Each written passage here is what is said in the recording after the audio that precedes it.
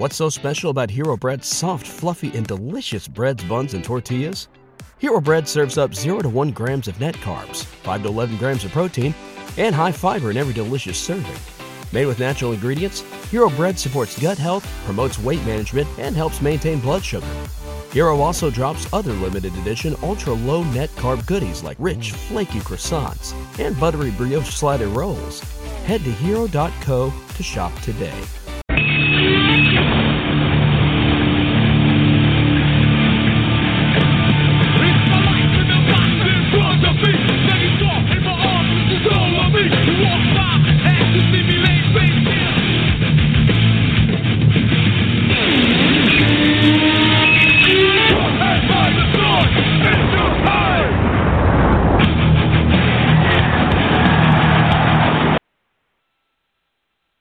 Hello, this is Peter Griffin here with another fantastic episode of What Grinds My Gears.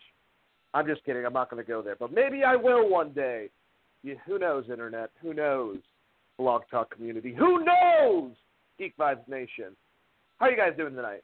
Another episode of Wrestling Geeks Alliance coming to you like we do every Wednesday, 7 o'clock. We're going to have a great episode. I have my co-host standing by. Chris, how are you doing? Are you still there? Yeah, man, I'm doing wonderful. Really no complaints. About to crack open a beer and get ready to talk about some wrestling, put some knowledge into some ear holes. How about you, Jay? You know, I wish I had a book. I think that's what Stone Cold makes Gallows and Anderson call it. Like, we're going to crack a couple of books. That's kind of funny. But I don't have any books, if you will. So instead, I'm going to give you my fantastic personality. I'm just kidding. But we have a great episode tonight. I kind of wanted to, and this is kind of like I'm going on the spot here a little bit. I haven't even told Chris about this, so he'll probably love it. But I kind of want to, when we have a week where there's multiple outlets of wrestling, kind of like give suggestions. If you guys didn't get a chance to watch everything, maybe a couple of matches. And we're going to go probably more extensively into one of them. But I definitely wanted to say that I enjoyed the Kevin Owens, Finn Balor match on Raw. SmackDown, the 3-on-3 match was awesome between The Miz. It was The Miz, Samoa Joe, and Rusev Day. Yeah, against the New Day, which was a clash of days, if you will. Lackadaisical. And then, if you actually want to step away from Raw and SmackDown, I checked out Impact's PPV, if you will, during the weekend. And Austin Aries and Pentagon had a really cool match. Kind of wonky finish, but it kind of worked, and I enjoyed it. And definitely want to say, check it out. If you didn't get a chance to check out the Super Juniors, the last match is worth just to watch. If you want to just skip to that, it's up to you. I would say go back and watch it if you have all that time. If you don't, I think there is a couple of videos of compilations of people kind of taking the spots from all of them, which kind of takes away a little bit of the fun out of it. But definitely check out Hiromu Takahashi versus Ishimori. I was a big fan of Ishimori when I saw him on Impact. Matches with Sonya Dutt, Matt Sydal. He won the X Division Championship while I was watching during that time period. And he is built like a shit brick house. Dude, reminds me kind of like Rey Mysterio, that size, but still that strong and big. Or kind of Kushida-ish a little bit. Like he's not necessarily, but like same size, stocky. Great match between the two of them. They tore the house down. Chris, I heard that you wanna like tell me about some news stuff. I gotta figure out a better way of going about that. Like when you do the news, like, hey Chris, the news or some shit. But I just went for it and it sank. But I'll just pass it to you now. Shut me up. Sure, man. We're going to go to it in no order at all, really. I'm just going to go through things that I found interesting this week in the week in news, mostly coming from June 5th through multiple sources. And also, there's been a vignette aired with Lio Rush, which, for those of you who don't know, Lio Rush is known from promotions, PWG, Evolve, in a short time in both Combat Zone and Ring of Honor. He was also... Yeah, I guess he won Combat Zone. I can't remember if it was Combat Zone or Ring of Honor, but he won a top prospect tournament in 2016, and then he signed with WWE back in July 2017. He's been doing some events with NXT, and I guess they are moving him up to 205 Live. He cut like a really cocky heel or what I consider a heel promo, almost like a little bit of a heel rock feel to it. He called himself a living legend in a 23-year-old piece of gold. Curious on what you think about Lio Rush heading to 205, and you think this helps or hurts the 205 roster, and maybe one feud you would like to see Lio Rush get into when he gets there. Oh, Mustafa Ali, most definitely. Those two would rip shit up and have an amazing cruiserweight match. That's the person that comes to mind right off. I think him and Cedric would do great, or Buddy Murphy. By the way, if that wasn't the previous week, because we didn't talk about it, Buddy Murphy and Cedric Alexander was a great match for the title at 205 Live. I've been really impressed with a lot of the stuff I've been seeing with them lately. After they changed focus, after Triple H took over, they kind of went in a different direction. And honestly, if anyone's stock goes down from Lio Rush coming into things, it would be Lio Rush's, honestly, from that whole entire. I think that NXT, people appreciate it a lot more. I understand that 205 gets exposure, but if you got to look at it to a live sense, it keeps an audience, but a lot of them leave. It's on the network and everything, but I just feel like if you're going to get more exposure, he would get it technically on NXT. Now, NXT is at the Performance Center. Even when it's traveling, it's in a smaller venue. I get that. But 205 is getting better. If they keep on working on it, I wish they would just combine both concepts into one thing. 2-hour stretch show. Everyone can take on whoever. Well, I guess you can't go to the cruiserweight unless you're a cruiserweight, but all the other titles are kind of included, and I'll just hope for the future. But anyways, to wrap up my question, because I'm going all over the place, I think that he's a great addition. I think that he's going to help out stuff. I like this promo. And I just hope that he really, puts his all into it and doesn't take it as a demotion. And I don't think anyone should. I'm coming from someone who's the shipping manager at a T-shirt printing company. I think anyone that's made it that far in wrestling knows that they've done a great job. But, 205 Live seems, or has been in the past, kind of like a dumping ground. And now it seems like it's trying to get a little bit better. It's getting a lot more talent. I'm very excited, who they get later on. Still terrified if they put Tommaso Ciampa, Johnny Gargano, or potentially Ricochet on there. But if they're doing good enough, or in my perfect concept, they combine with NXT for one show, then it won't matter as much. But even though I enjoy it, it's still nowhere near to the top of the level as some of the other wrestling stuff that I enjoy. Yeah, and I agree with you in a lot of ways. I would love to personally see Lio Rush start out kind of a low-level feud with what they're doing with TJP, basically putting people in submissions and talking about how he wants to take his talents to promotion. Someone that's kind of fed up with their situation in 205 Live, and then someone like Lio Rush coming along and basically being like, humbling him. Spot. Yeah, humbling him and telling him that he's going to take his spot. If you don't want to be here, I definitely want to be here kind of thing. And I wish they kind of would have built it like that. I look forward to seeing him face against like Lince Dorado, and Mustafa Ali obviously is a good one. I think he's going to have to build up to that a little bit because Mustafa's been getting a bit of a push from what I've seen on 205 Live recently. But yeah, Hideo Itami would also be great. And then, of course, Cedric Alexander, who's kind of just being the anchor over there on 205 Live. I think it's a good move for Lio Rush, mostly because Lio Rush is really, I don't want to say really small, but he is way smaller. He has a way smaller look and feel to him than, say, like a Ricochet or a Finn Balor.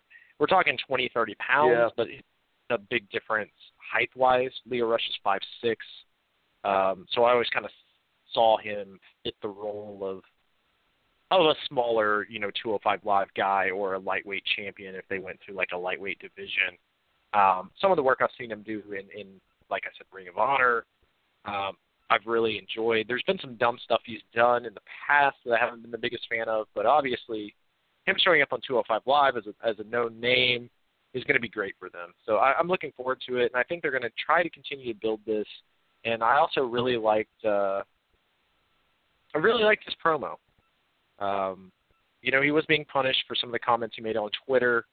it's great that he got a really cool vignette out of it. I think people are looking forward to seeing him, and I think it's just about matching him up into the right feud. You know, if he gets the right feud, I think it can be really, really, really well done with him. And like I said, I thought the promo was pretty good. It had more of a, you know, a personal feel, like it wasn't all written. So hopefully they're actually going to let him, you know, kind of take that gimmick a little bit. Not necessarily like an Enzo Amore where it's just full out, because I don't think he's that good on the mic, but it was like a breath of fresh air a little bit over some of the promos we've heard over the past couple weeks specifically. So, yeah, I actually really, really enjoyed it. You got any other comments before we move on? Nope, I'm good on my end, sir. All right, cool. So going into what we talked about last week, and I guess we're going to get the official results of this, but the jury ruled in favor of both CM Punk and Colt Cabana in the Amon suit, which is Dr. Christopher Amon versus Phil Brooks, a.k.a. CM Punk, and Scott Colton, a.k.a. Colt Cabana, ruled that neither man were liable for any damages against the WWE physician in the defamation lawsuit. The jury only took 2 hours to deliberate. Punk and AJ Lee, April Mendez, began crying in court when the verdict was read. Christopher Amon obviously did not have the same reaction because he lost. Amon's attorney were asking for, let's just round it up to $4 million. It was something like $3,989,000, I believe, but $4 million, claiming $1 for every listener of the Art of Wrestling podcast that Punk's show supposedly had. So basically, he was trying to reclaim $1 off every listener. Long story short. Punk's attorneys noted that WWE's medical records were not reliable because they never listed any of Punk's antibiotic prescriptions, and that the plaintiff's argument from WWE doctors that there was no lump was ridiculous, given that 4 witnesses came forward, described it in detail besides Punk. Now, the witnesses aren't listed, and I doubt they will be, being this kind of a closed court case for the most part. But when you have 4 witnesses saying something is so, it's really hard to, go on the offense against that, I guess. The key to the case appeared to be the testimony of Punk's massage therapist, who described the lump in detail, and of his wife, who said she noticed it starting at a zit-like size in August 2013, and it grew and changed color over the months.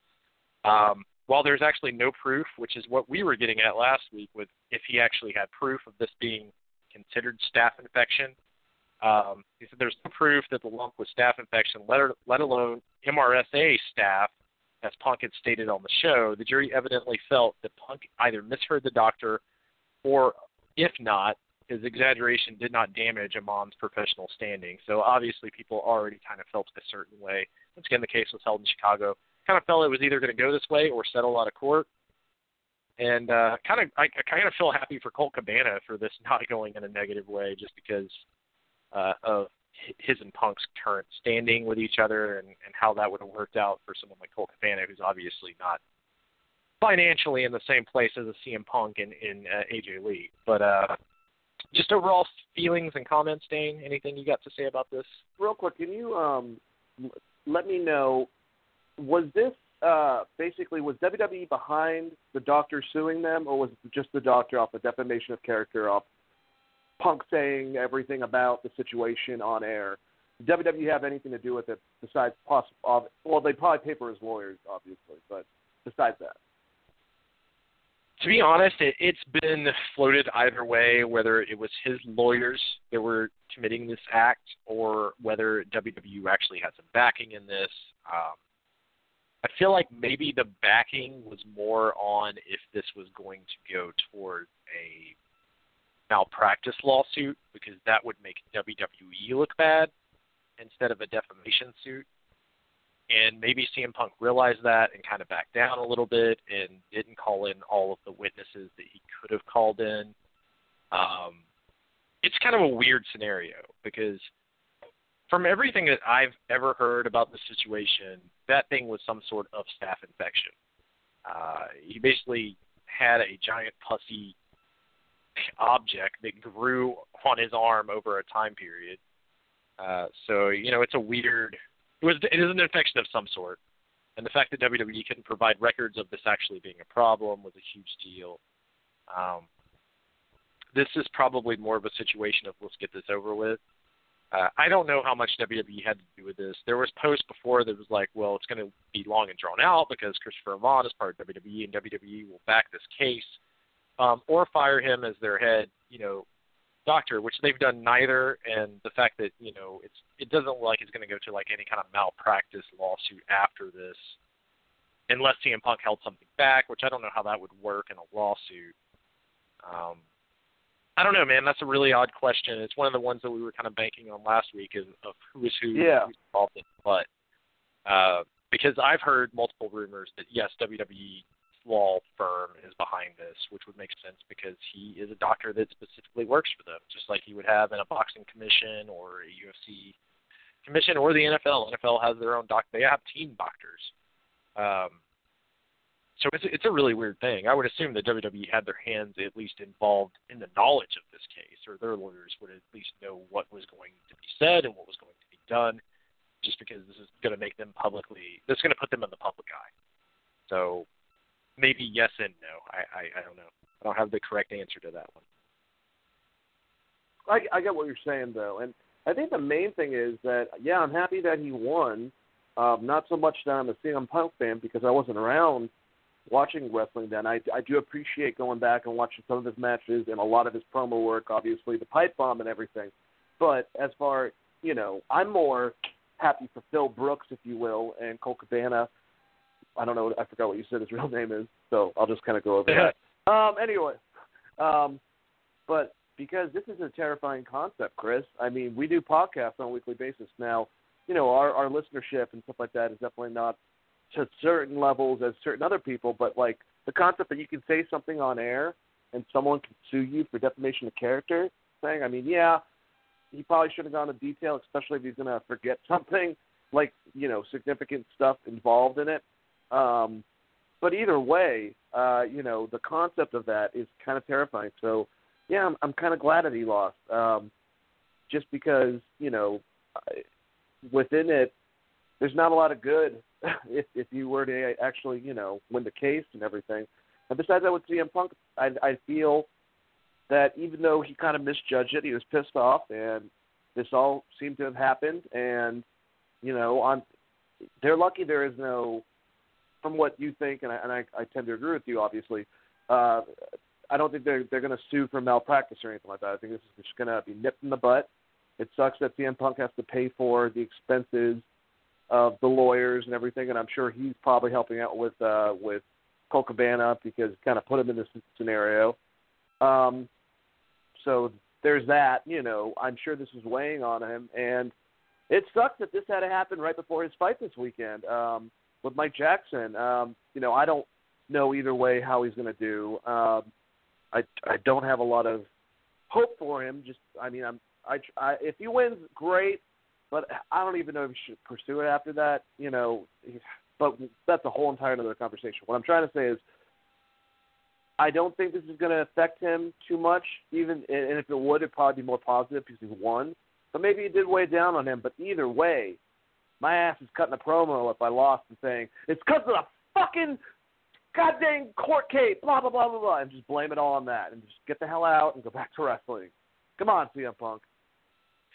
Yeah, I think I would go the same route, too, if I lost, which, once again, people are just going to say that he's making excuses if that's the case. I don't know enough about his opponent to know, the skill level.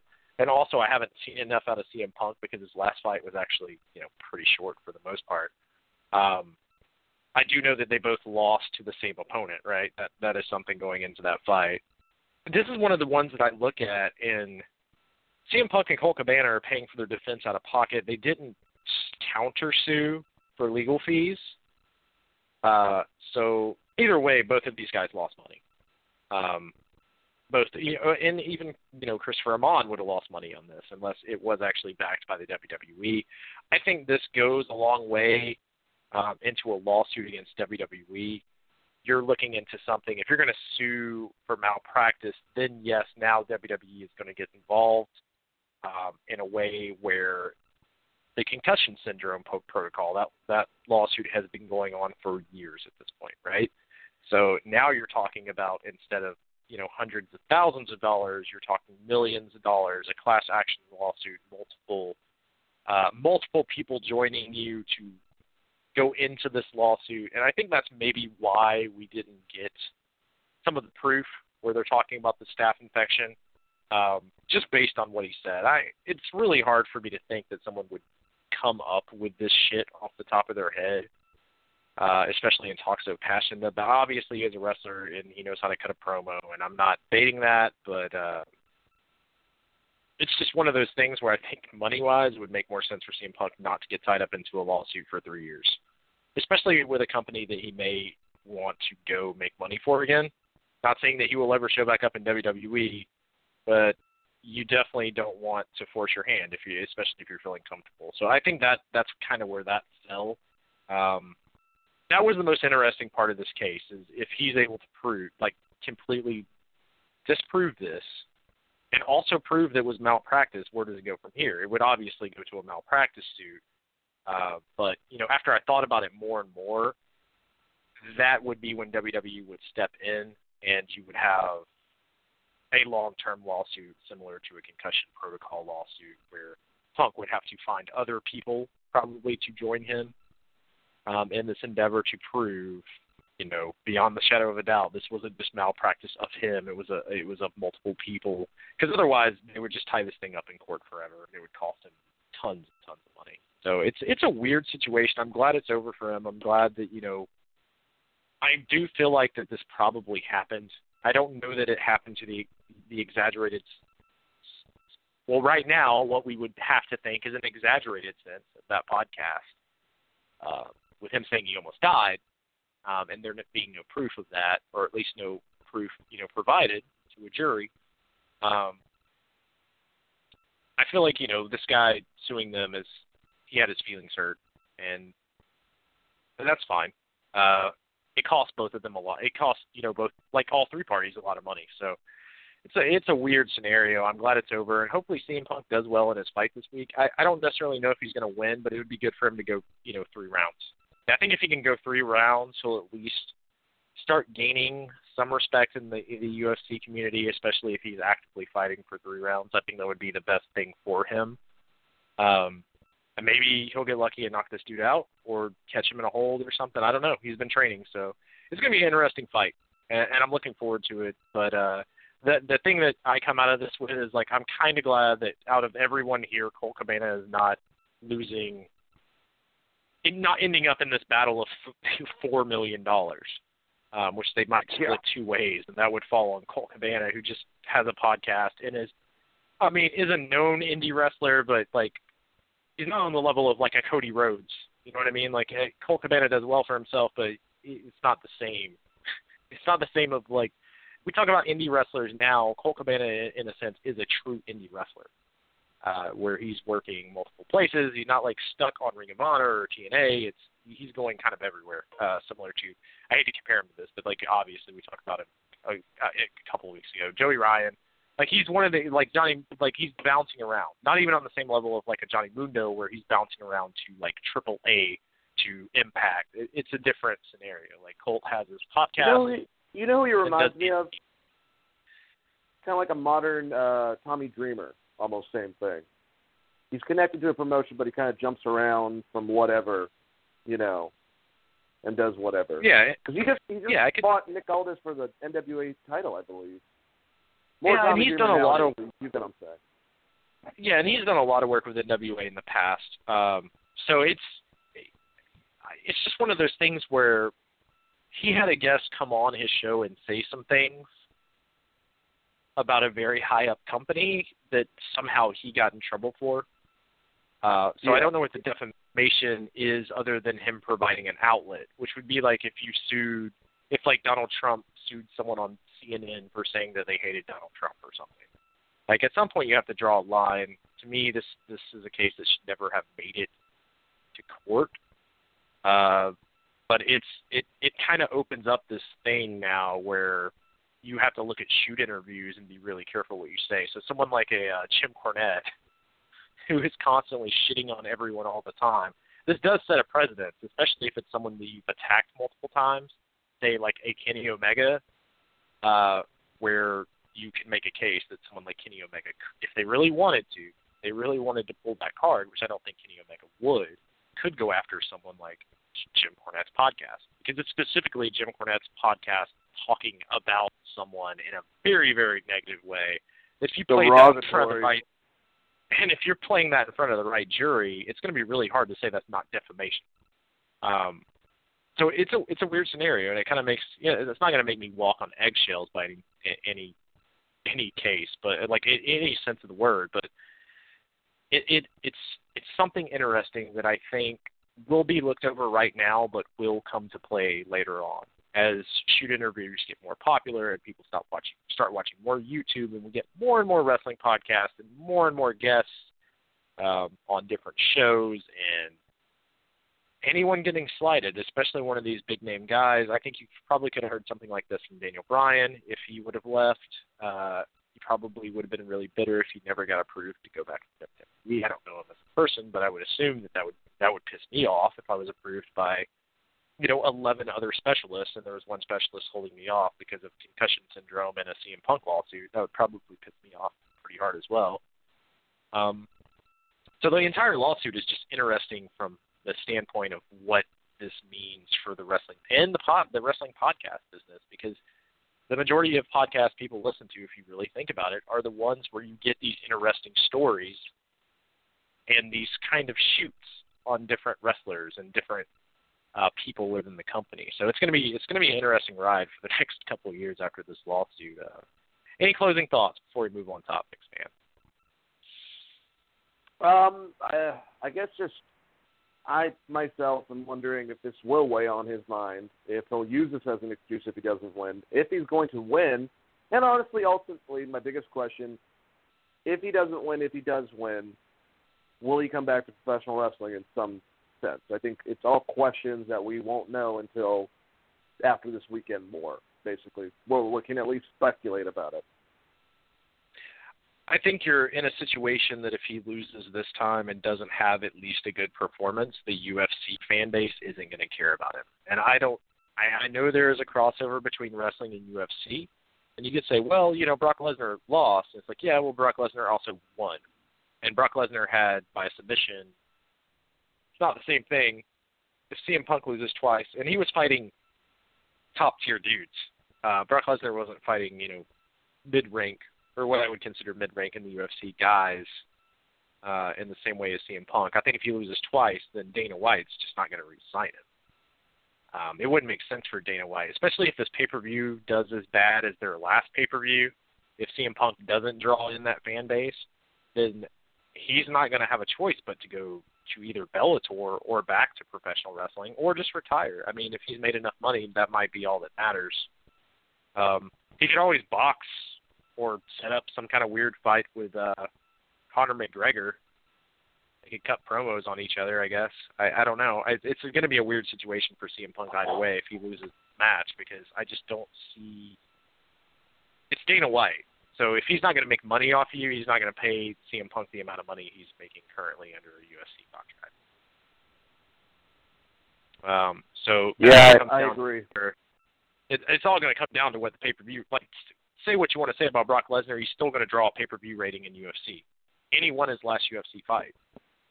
Now, there was some stuff around that, but people aren't going to remember that. They're going to remember that Brock Lesnar won his last MMA fight. And that he's a former champion. So it's very different. I don't know that CM Punk, if he loses 2 fights in a row, that you're going to get UFC fans to pop on that unless you put him in a card with a Bones Jones or someone, not against him, but on the same card as someone else that is going to draw. Maybe as a warm-up match, that'd be interesting. I hope CM Punk's groundwork has really gotten that good, because otherwise, if Mayweather just stays into him, knock the fuck out. Oh my god, it would be really, really bad. I don't even know if they're in the same weight class. I would have to look. I mean, not like Floyd couldn't lose weight or gain weight to move up and down. He's done that in the past. That actually should have been the fight, especially if you're really going to go with this Floyd versus Conor. But they're saving that as a spectacle. Yeah, I mean, they're saving that as a spectacle. They're definitely saving that as a spectacle. So you're not going to get a warm-up fight for Floyd, but that would have been a fun one. CM Punk versus Floyd Mayweather. That would have been probably good for both of them. Yeah, CM Punk's fighting someone like I personally I've never heard of him. If you're a huge UFC fan, you probably have, and you're yelling at me right now. But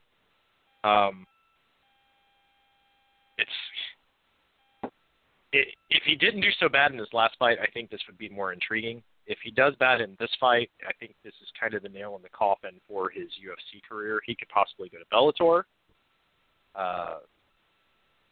But at some point, if you're not making money, yeah, and if you're not making money off someone, it's not worth keeping around. Like at this point, I don't know that this fight is going to draw more than like Dada versus what was the guy? Man, rest in peace. I can't remember his name right now. You get what I'm saying? There's certain Bellator fights they've had that I think will end up drawing more money. That's what I'm getting at. Dada 5000. Yeah, Kimbo. Like, to me, that's a bigger draw than who CM Punk's fighting, unless you're just a wrestling fan. But it's a UFC pay-per-view, so the average wrestling fan isn't going to pay for this shit anyways. They're going to steal it off the internet because they're not UFC fans and they just want to see CM Punk.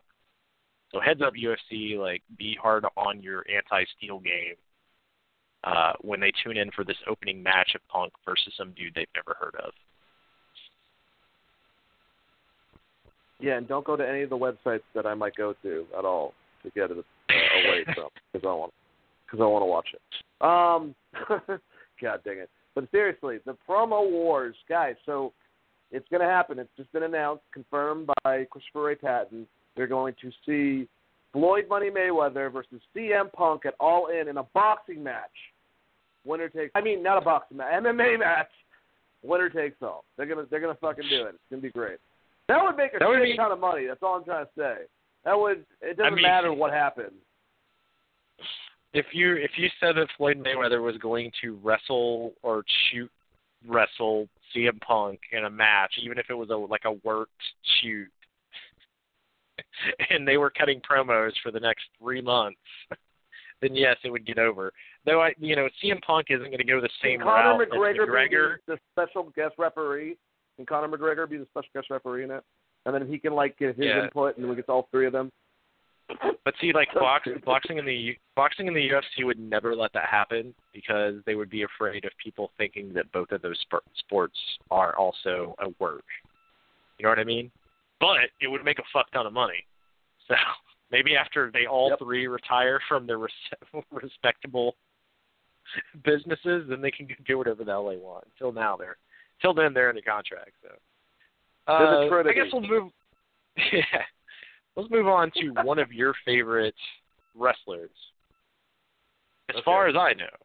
Probably up there with Sting. One of your favorites of all time. Oh, I know where this is. The Iron Man himself, Mr. WrestleMania, the showstopper, HBK, Shawn Michaels, has came out and said that he is open to one more match. In an exclusive interview with Sky Sports, Michaels says he doesn't dismiss the idea of returning to the ring for a one-off. It would have to be done in the right way and just for one match rather than something that ran for longer.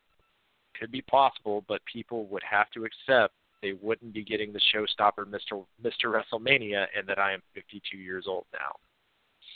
That he cut his long hair. And let's take a look at this. His last wrestling match, as far as I know, was WrestleMania 26.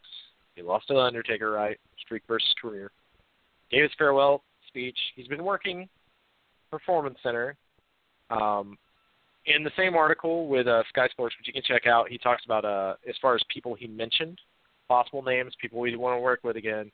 From what I read, the top three were Daniel Bryan, Johnny Gargano, and AJ Styles. And personally, when I look at this list, the one that stands out the most is AJ Styles, just because of the comparison that the entire internet has given him this entire time. But the match I would probably want to see the most as far as in-ring work goes, I don't know, man. It's going to be close with AJ Styles and Johnny Gargano. Curious on your thoughts, what you would book if you had to do a one-off match, how you would set it up going into it. And basically just how stoked you are that Shawn Michaels finally came out and said, didn't say, hey, I'm done. The only thing I'd say about this is Stone Cold Steve Austin has said the same thing like 6 years ago and has never came back. So don't anyone get their hopes up. But it is really cool to hear HBK at least talking about it. I think my favorite wrestler of all time, which is Shawn Michaels, I think he's the greatest wrestler of all time. And you know what? Ric Flair thinks he is too. So that says a lot. Anyway, he's the greatest in-ring performer. But either way, all I'm trying to say is that I think that Shawn, if I give my honest opinion, I think that Shawn has been working at the Performance Center and is missing the ring. I don't think this is going to lead to anything. I think that what he's doing now as being the coach and really working first with Johnny Gargano, then with Adam Cole, and now with Velveteen Dream, he's really apparently teaching everyone, but teaching specific guys and giving him, some of his ideas, which I think is great. I think that that's an awesome contribution. But if we are to play with this, even though he cut his hair, and I know that sounds stupid, but, I just can't imagine Shawn like he is now, with the whole – he looks like my uncle, He doesn't really look like Shawn Michaels, the Heartbreak Kid anymore. He's not a kid. I'm not a kid either, so it's whatever. Nostalgia and shit. But, yeah, if we're gonna play around with this, Chris, I got to say that I'm disappointed a little bit. I think that the guy that I compare the most with him, I mean, he's got aspects of a lot of people, is Seth Rollins, and I think they would be fun to bounce off each other in the ring, or even like a little bit leading up to that. But AJ makes the most sense. AJ, might not stylistically be very much like Michaels. Yeah, he does springboards and whatnot, but they're different. Seth, I think, is more like him stylistically, and I think that I've said this before. AJ reminds me of Rob Van Dam in a lot of aspects, of probably Shawn Michaels is in there, but he's just the best of now. So it's the best of now versus the best of the last generation, if you will, for in-ring competitors. Your LeBron versus Jordan type of concept. From what Shawn said, I think later on that same article, though, most likely he'd be more down with doing – it was something on the lines of he'd be more down with doing a tag match maybe with Hunter in the future. So I'm going to propose my idea. Now, if we get one-on-one, his protege Daniel Bryan, who would complement him so well because he's more technical for Shawn, very similar to the whole Brett thing. And, they know each other a little bit. Seth, who he didn't mention, but I think has a lot of aspects. AJ, who is, I think, the modern best in-ring competitor, and Johnny Gargano, which is, this generation's Ricky Steamboat. That's a hard bunch. But I'm going to go AJ. I think that AJ is the money.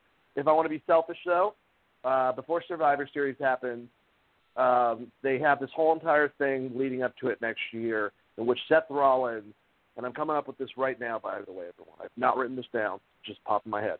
AJ Styles and Seth Rollins are going back and forth. One's the house set versus Monday Night Rollins for Seth Rollins, blue versus red, the best representatives.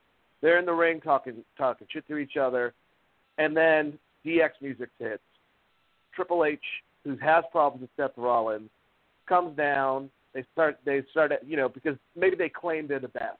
They're the best two wrestlers of all time.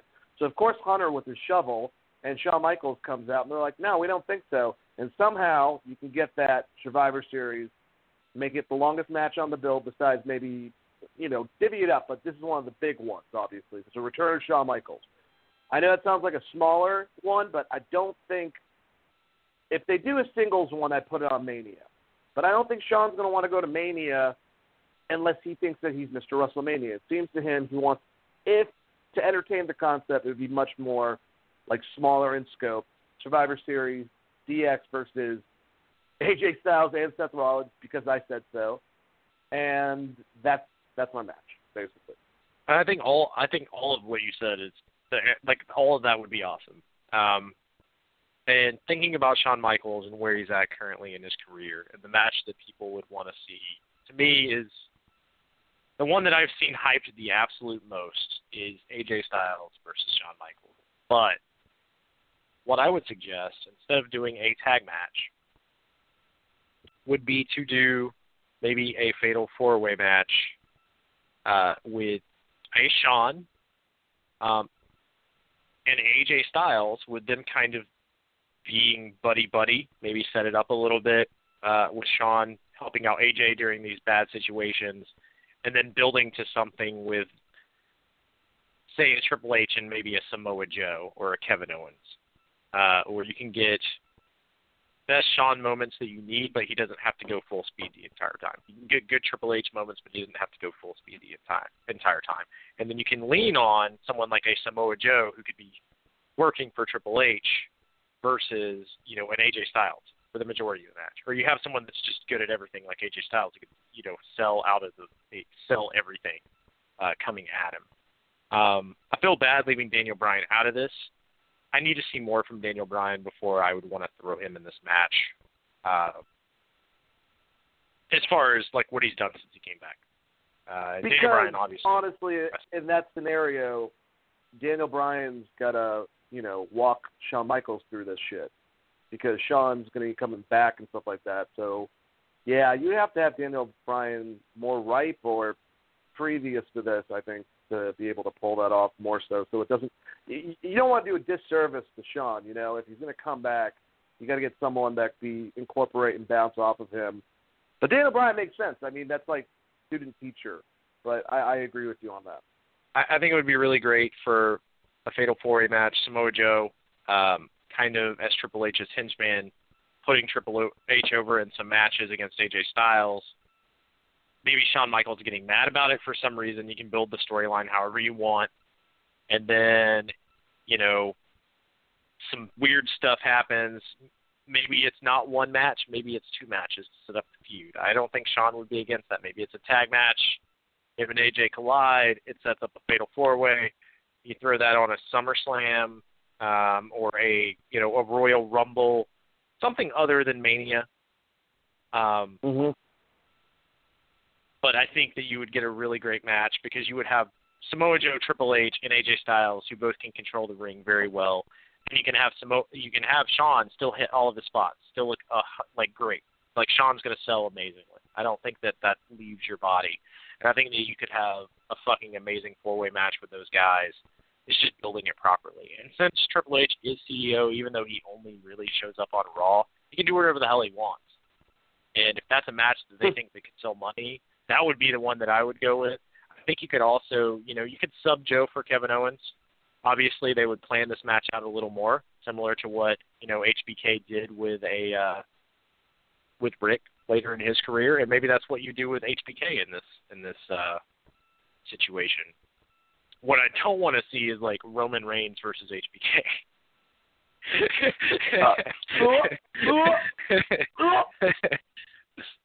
But any of the guys that he named, and the fact that if he wants it to be a tag match, I'm fine with that.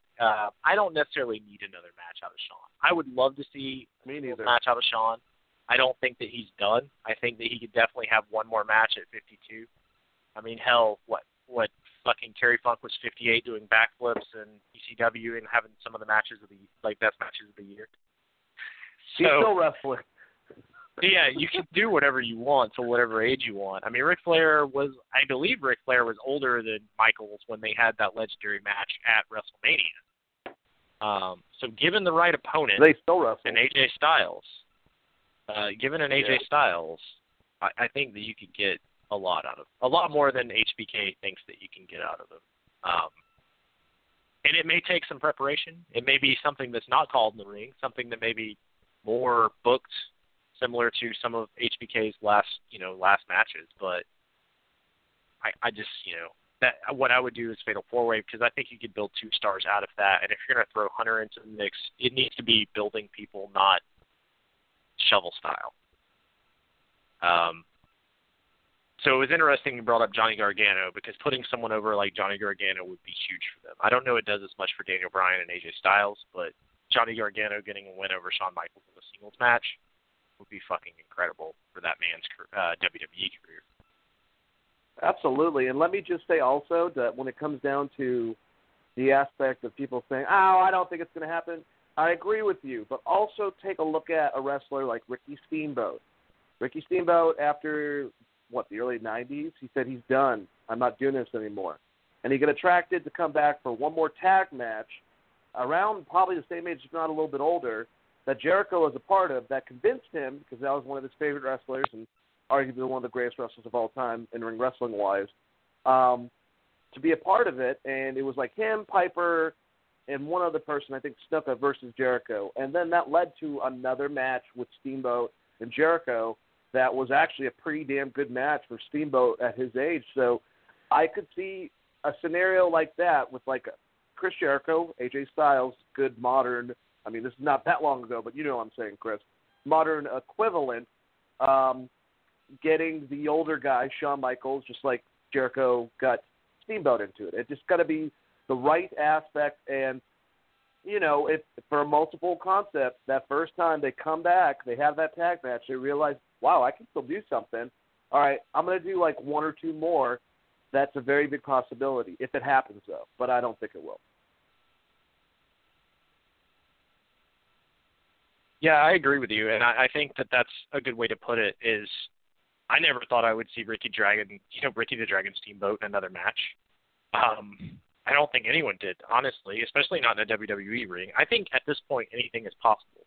We're seeing Undertaker working a house show, which is another news topic we're going to talk about, at Madison Square Garden. I don't think anything is impossible in WWE. I think the way that they work now,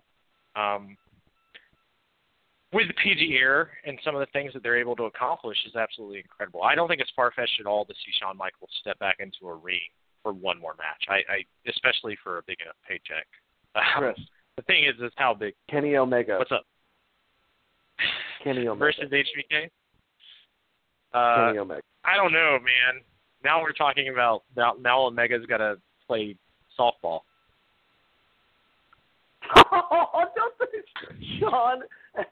Damn, dude. All right, I guess you're right, but still, I mean, AJ Styles. I don't mean it wrestling. I don't mean it wrestling skill wise. I mean like Kenny Omega's laying his shit in.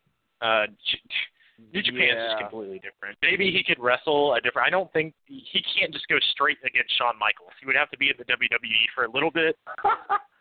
Yeah, you're right. So that he's working a little softer, because I saw Kenny Omega match. I saw that Young Bucks match against the Golden Lovers, and they weren't really holding anything back. And I don't know that Shawn's wanting to work one of those kind of matches. They're friends. Being that he's known for not wanting to work those kind of matches. Like, didn't he make Vader cry for hitting him too hard or something? Yeah. He made Vader cry. Okay. Oh, my God. They're both bitches in that situation. Have you ever heard JR talk about that? It's amazing. JR, he yelled at me, and JR's like, will you quit crying, you big pussy? Come on, man. Like, I can't imagine Vader. Well, I'm sorry. This is kind of off topic. Anyway. Now, I would say, like, if you were going to go something that route, maybe like a Tanahashi would be really, really interesting. Yeah, that would be amazing. Or, Cody Rhodes would be really cool, because he can work that light WWE style. If he built it right, if you're bringing Cody Rhodes back to WWE, the thing is like, like if you really wanted to put someone over, put this match on an NXT pay-per-view. One, you're going to get NXT more views because it's Shawn Michaels, and have it be someone like Ricochet or Velveteen Dream that he's working with on a maybe not a weekly basis, but a week-to-week basis. And imagine how big that would be for their career. Like a Velveteen Dream or a Ricochet. What if you do Gargano and HBK versus Triple H and Tommaso Ciampa? Yeah, you could do something like that. And I think if you're going to launch a new show on Fox, for instance, and it's going to be NXT Live, I think that would make a hell of a lot of sense. A hell of a lot of sense. There's so many opponents for Shawn Michaels that he could easily put over. It's just, does he want to put them over? So when I hear the names of like Ricochet and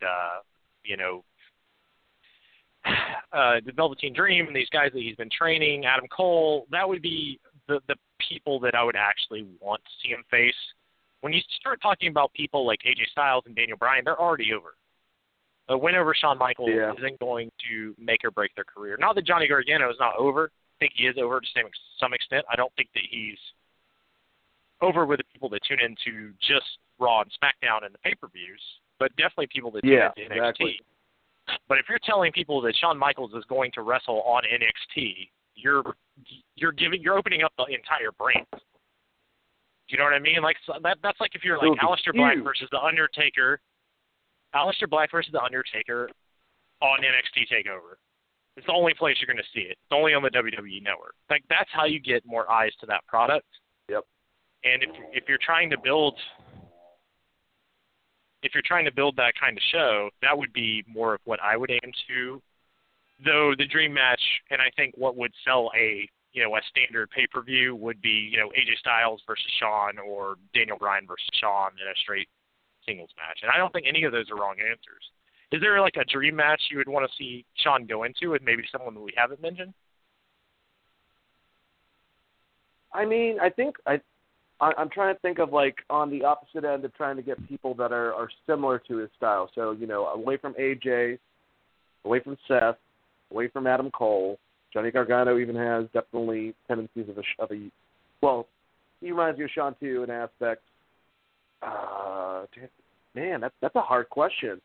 I mean, I think that anyone would be disappointed if you didn't give him a similar concept, but if you gave him someone like a Kevin Owens to work with, and he's really influenced by Shawn too. I mean, if you listen to KO, Stone Cold Steve Austin and Shawn Michaels were his two favorite wrestlers of all time. That would be a little more interesting because, KO can go everywhere. He's good technically. He's technically sound too. Not too crazy, but and I've heard Shawn mention Finn Balor in the past too. Like, if he had a chance to, that's another guy he'd love to tangle it up with. So I would either say, if we're going to go a little more out of the box, KO, Sami Zayn would be awesome too to have a match with. Damn, dude. Shawn, the thing is, even Shawn at his age is going to be able to produce something really special, and the other person isn't going to have to do too much work to get him to look pretty fucking amazing. So, I mean, that's what I think at least. It's like the whole Ric Flair-Shawn thing, but in a different spectrum.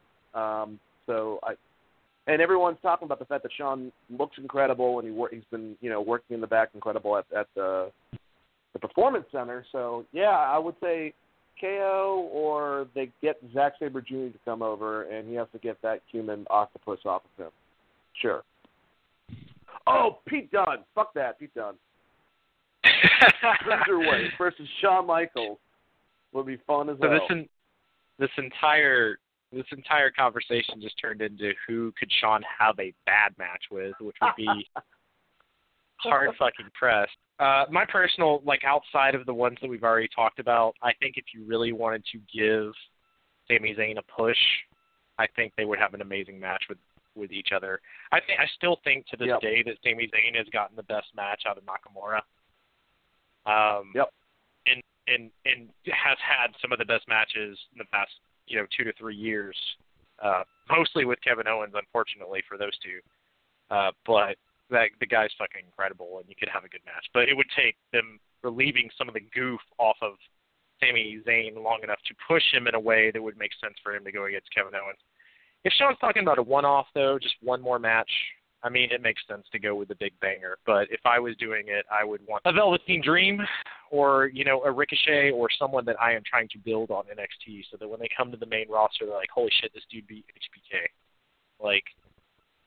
I would make it a bigger deal. Just like, Jericho in New Japan is a huge deal, even though he hasn't been there in years. But Omega beating him was a huge deal. And I feel like you could do the same thing with Shawn and probably doing it against someone, that maybe not all major fans know. Well, the question I was going to ask you real quick before we move on, because you're right. Would Shawn be looking for putting over younger talent from NXT that he's cropping, or going out kind of symbolically like he did with Rick, and that's why it would make sense for AJ to have his last match with him, you know what I'm saying? It's kind of like, where's his mindset at? And I think at least it's actually he would rather put over like a younger talent. I think that's more Shawn's thing, but I could see that grander type of concept of mirroring that with him as well. I mean, if he chose AJ, he's trying to have match of the night, and he's clearly not tired of being the showstopper. That's the way I looked at it. You can't say I don't want to be Mr. WrestleMania, I don't want to be the showstopper, and then be like, I would totally love to have a match with AJ Styles. Because AJ Styles is going to be like, we need at least 30 minutes.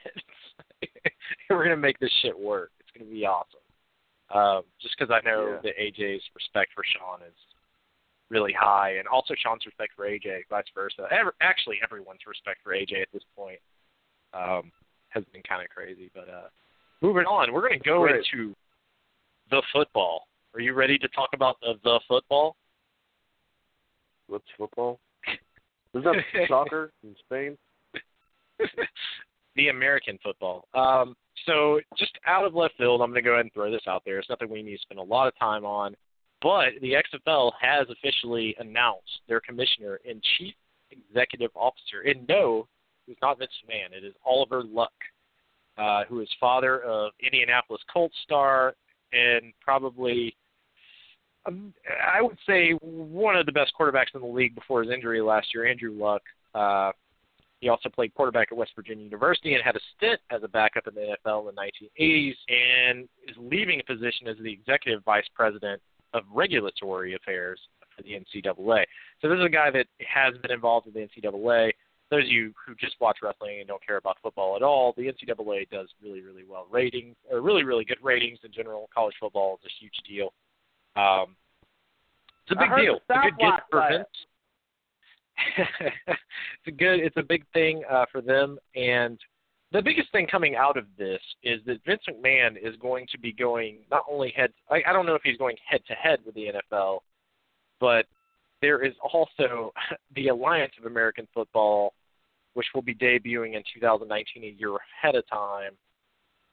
And some of those coaches have already been announced for that league.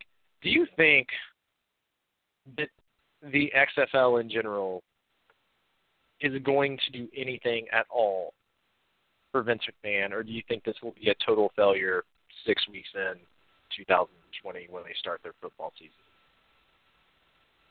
Well, Mr. Luck, I'm sure that you have a lot of credentials, but good fucking luck. Did you see what I did there? I'm sorry. The only reason that I think with the fact that he went back into this, started more to develop a game plan. He wants to do it on the off season. He wants to, he had all these great ideas. And there are football fans, I know I'm friends with them, a bunch of them, that want to watch football all the damn time. So I could see this potentially doing well. Screwed all that up is his ex-partner, that was the guy that he went all in with for the XFL originally, is the one who's doing the competition. And he's coming out a year beforehand. So either that is going to push Vince to go, well, if they're doing really well, what the hell? You're going to compete with their schedule and do the exact same thing? How the hell would that even make sense at that point? I don't think people are going to be like, you know what, fuck it. We'll do 5 football leagues that we'll watch all year. That's how much I like this.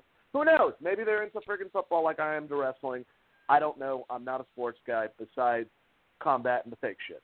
Anyways, what I'm trying to say is that with that being there, I don't understand it.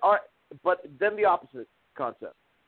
So they completely sync. Yeah, Vince is going to be laughing and doing that probably in his office if they sync right before they come out, but that's not going to make them look good either. So I think he's going to go through with it because he's stubborn as shit and fucking crazy, but I don't think it's going to do well. I think that it had potential to do decent, but that was kind of shot in the butt when this other league came about. I think it's hilarious that Vince is slowly getting a taste of his own medicine, which is the NFL is the WWE of football. And then below that is the NCAA, which is college football. And even in the off months going into football, you still have the NFL draft. You still have college day signings. You still have tons of sports news about the NFL. The NFL is the WWE of football. And the NCAA is right behind them as New Japan. So where I see XFL, to put this in wrestling terms, is you're basically having, in America, you're going to have Impact versus Ring of Honor with this XFL Alliance of American Football. What I would say is the Alliance of American Football has already went out and signed some notorious names such as Michael Vick, some former coaches from the NFL, and it's kind of putting Vince behind the eight ball a little bit, and I'm curious on what the game plan is. The only thing we've really gotten out of the only quote that I've really seen that's been floating around from Oliver Luck, Andrew Luck's father, is that Luck said that the XFL respects individual freedoms but will require players to stand for the national anthem, which is a weird thing that's going on in football in general. But I mean, if they're going, I will say the one thing about this is it gives the TV network the chance to just pull the plug on this thing completely. If the Alliance of American Football flops, it's going to be on CBS. The other thing I would say is this deal with Fox Sports, and this being in the off season, could give Vince McMahon a slight advantage with Fox Sports having so many different networks. I don't know, man. It's weird. I think that they underestimate how popular the NBA and the NFL are during this time period, which would be the playoffs. So it's just a weird thing. I think Vince loses his ass on this like he did the first time. I don't ever see the XFL, and I definitely don't see Alliance of American Football, which is a terrible name, by the way, ever getting over, if we're going to put it in wrestling terms. I think other sports fans would rather watch other sports during that time period. Yeah, this is one of those things they should have probably just buried. So the only other news we kind of briefly hinted on earlier is that The Undertaker is set for a WWE Madison Square Garden house show. Coming off his matches at WrestleMania 34 and the Greatest Royal Rumble, The Undertaker's next appearance for WWE is set. Madison Square Garden revealed this morning, and by this morning I mean exactly on June 4th, that he will be in action at the Brand's house show at the venue on July 7th. This will be The Undertaker's first time wrestling at MSG since 2010. So this is a huge deal. They haven't said who he's going to be wrestling against, as far as I can tell. But what this would lead me to believe is that The Undertaker is sticking around for some more pay-per-views. And my question for you is, how excited are you to see The Undertaker continue? Do you expect from The Undertaker going forward, if he's going to have a couple more pay-per-views, probably a Royal Rumble match leading to Mania? And who do you hope he ends up feuding with during this time period, being that he lost to John Cena, or beat John Cena's ass?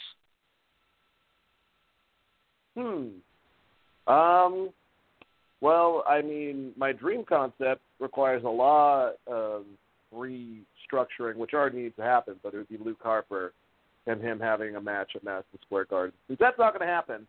Madison Square Garden in general, God, that would be so great, and kind of like what we were saying with Shawn Michaels, if you were to go against Johnny Gargano or Ricochet or someone affiliated with that brand, if the NXT champion, Aleister Black, comes out, and I know we've kind of gone over this over and over again, and Undertaker has a match with him, even if Aleister Black loses, it will put him over even more so. That the fact that him and the Dead Man tackled up, maybe had a staring contest at first, and that will, I think, help him out immensely. And then he doesn't have to have a program with them on the main product like Bray and get compared constantly with them. It'll be a one-off thing, kind of like a little nod. I don't know how they would do the finish, but I'm sure, obviously, I think Taker's going to go over most of the time.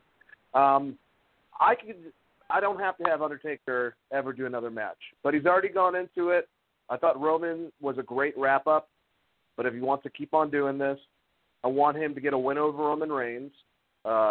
Obviously not Mania. I want him to get that back, obviously. I mean, that makes a hell of a lot of sense, given that he's on his greatest hits tour. And who else? He already went against Rusev. Send Luke Harper. Oh, Finn Balor, him and the Demon, them battling it out would be great. Kind of random and out of nowhere, but him and Daniel Bryan, I think, would be an interesting situation. I think that's about it. I mean, like I said, I'm not too excited about him continuing, but he did look great. So, for his age, I was very impressed that he was able to pull off the old school and stuff like that at Mania. So I think that if he has those type of matches, I thought him and Rusev had a good match, given his age and everything. So if he wants to keep on going, like I said, good for him, but I could have had him stop right after Roman. That could have been it for me.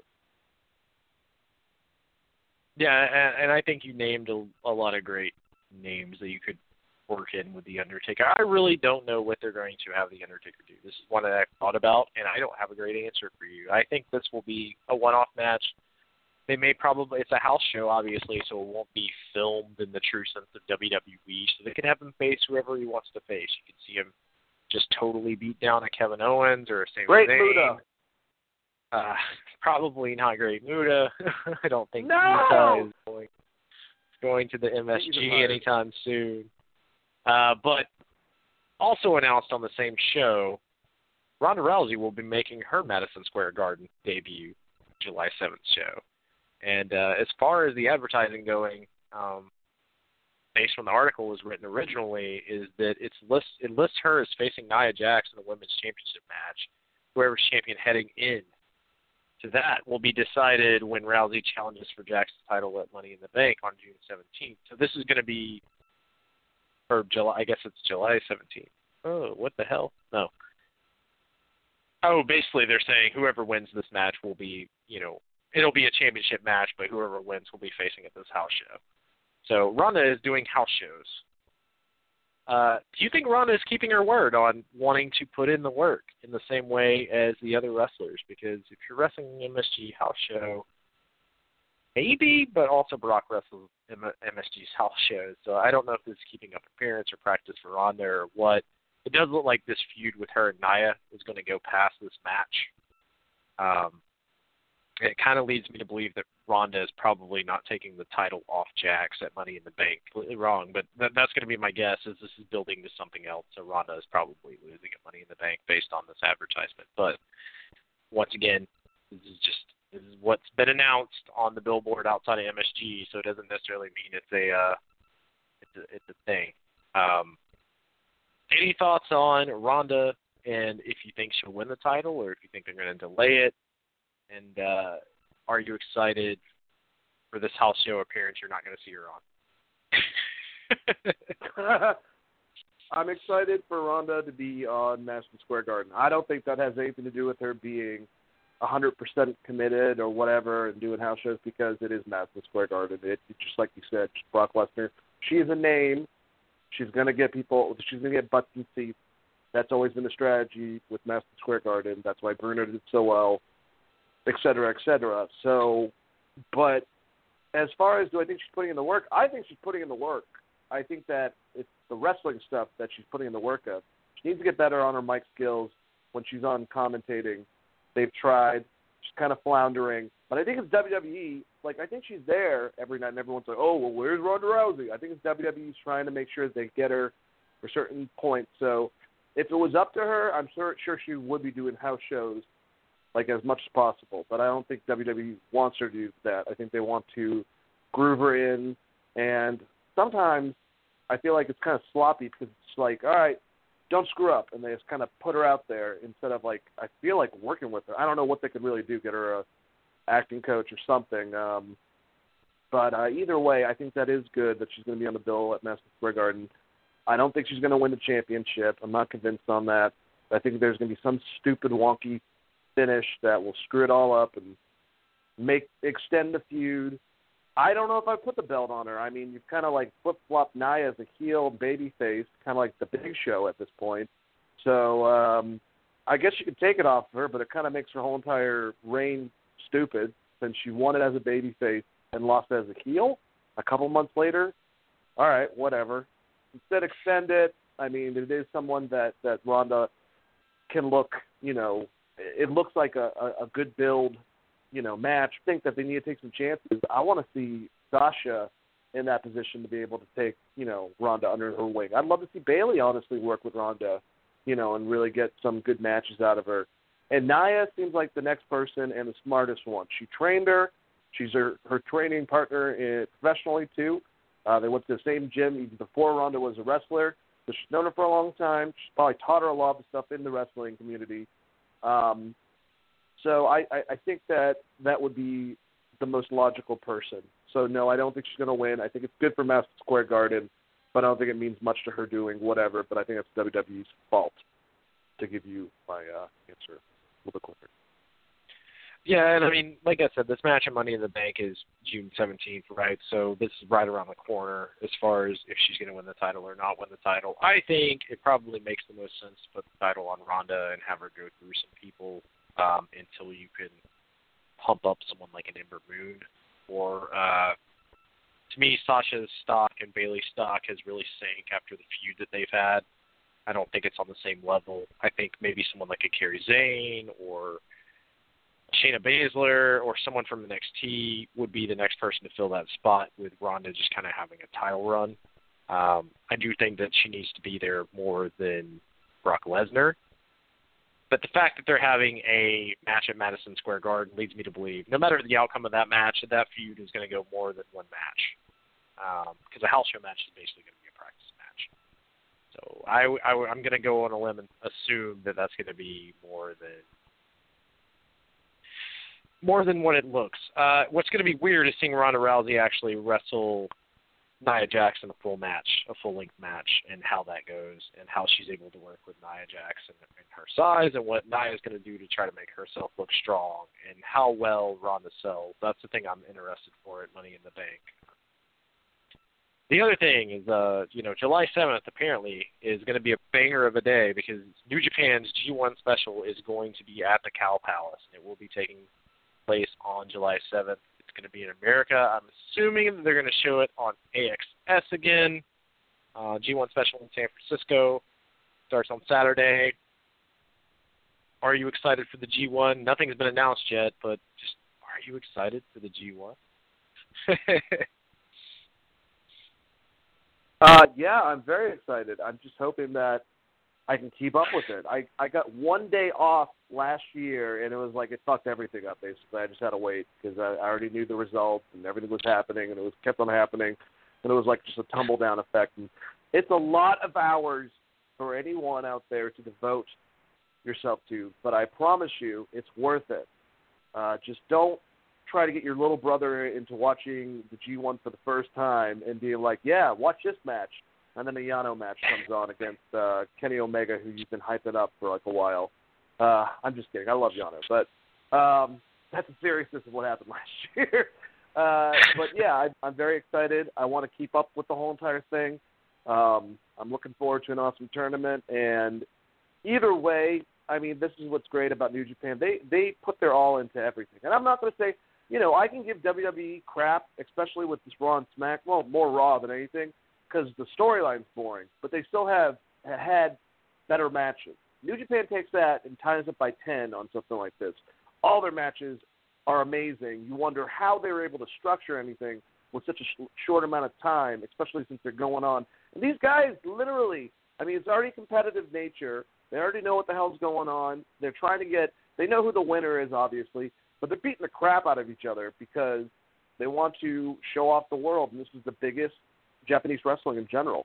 So, yeah, I'm looking forward to it. And I'm going to predict, without knowing anyone involved in it, that, oh, man, who am I going to make a pick for? This is stupid. I didn't really think this at all way through. Yeah, I was like, I don't know. I don't know why you're making a prediction. We haven't seen the card yet, but. Who won it last year? Naito? Or Kenny Omega? Naito did win. Naito did win last year. Omega the year before. Okay. I don't want them to do the trend. So that kind of makes me believe that Omega might win it this year. But I kind of don't want either one of them to. I kind of want someone new to win. But I'm not sure who the fuck should that be. I don't know. Actually, never mind. I'm going to pass it back to you. I have no idea. I'll shout out randomly when you're trying to explain something else in a second. Well, I'm just going to go on a limb and say if you are in the Daly City, California area, there still are tickets available for the show. Really good seats available, too, for the first day of the G1. it's nuts. They're doing the Cow Palace. It's a way bigger arena than what they did. I believe they didn't do Cow Palace last time they were here. So it's interesting to see. Like I said, the show is, from what I can tell, as of right now, it's not sold out, but they haven't announced the card for it. So I think once the card gets announced, that might change.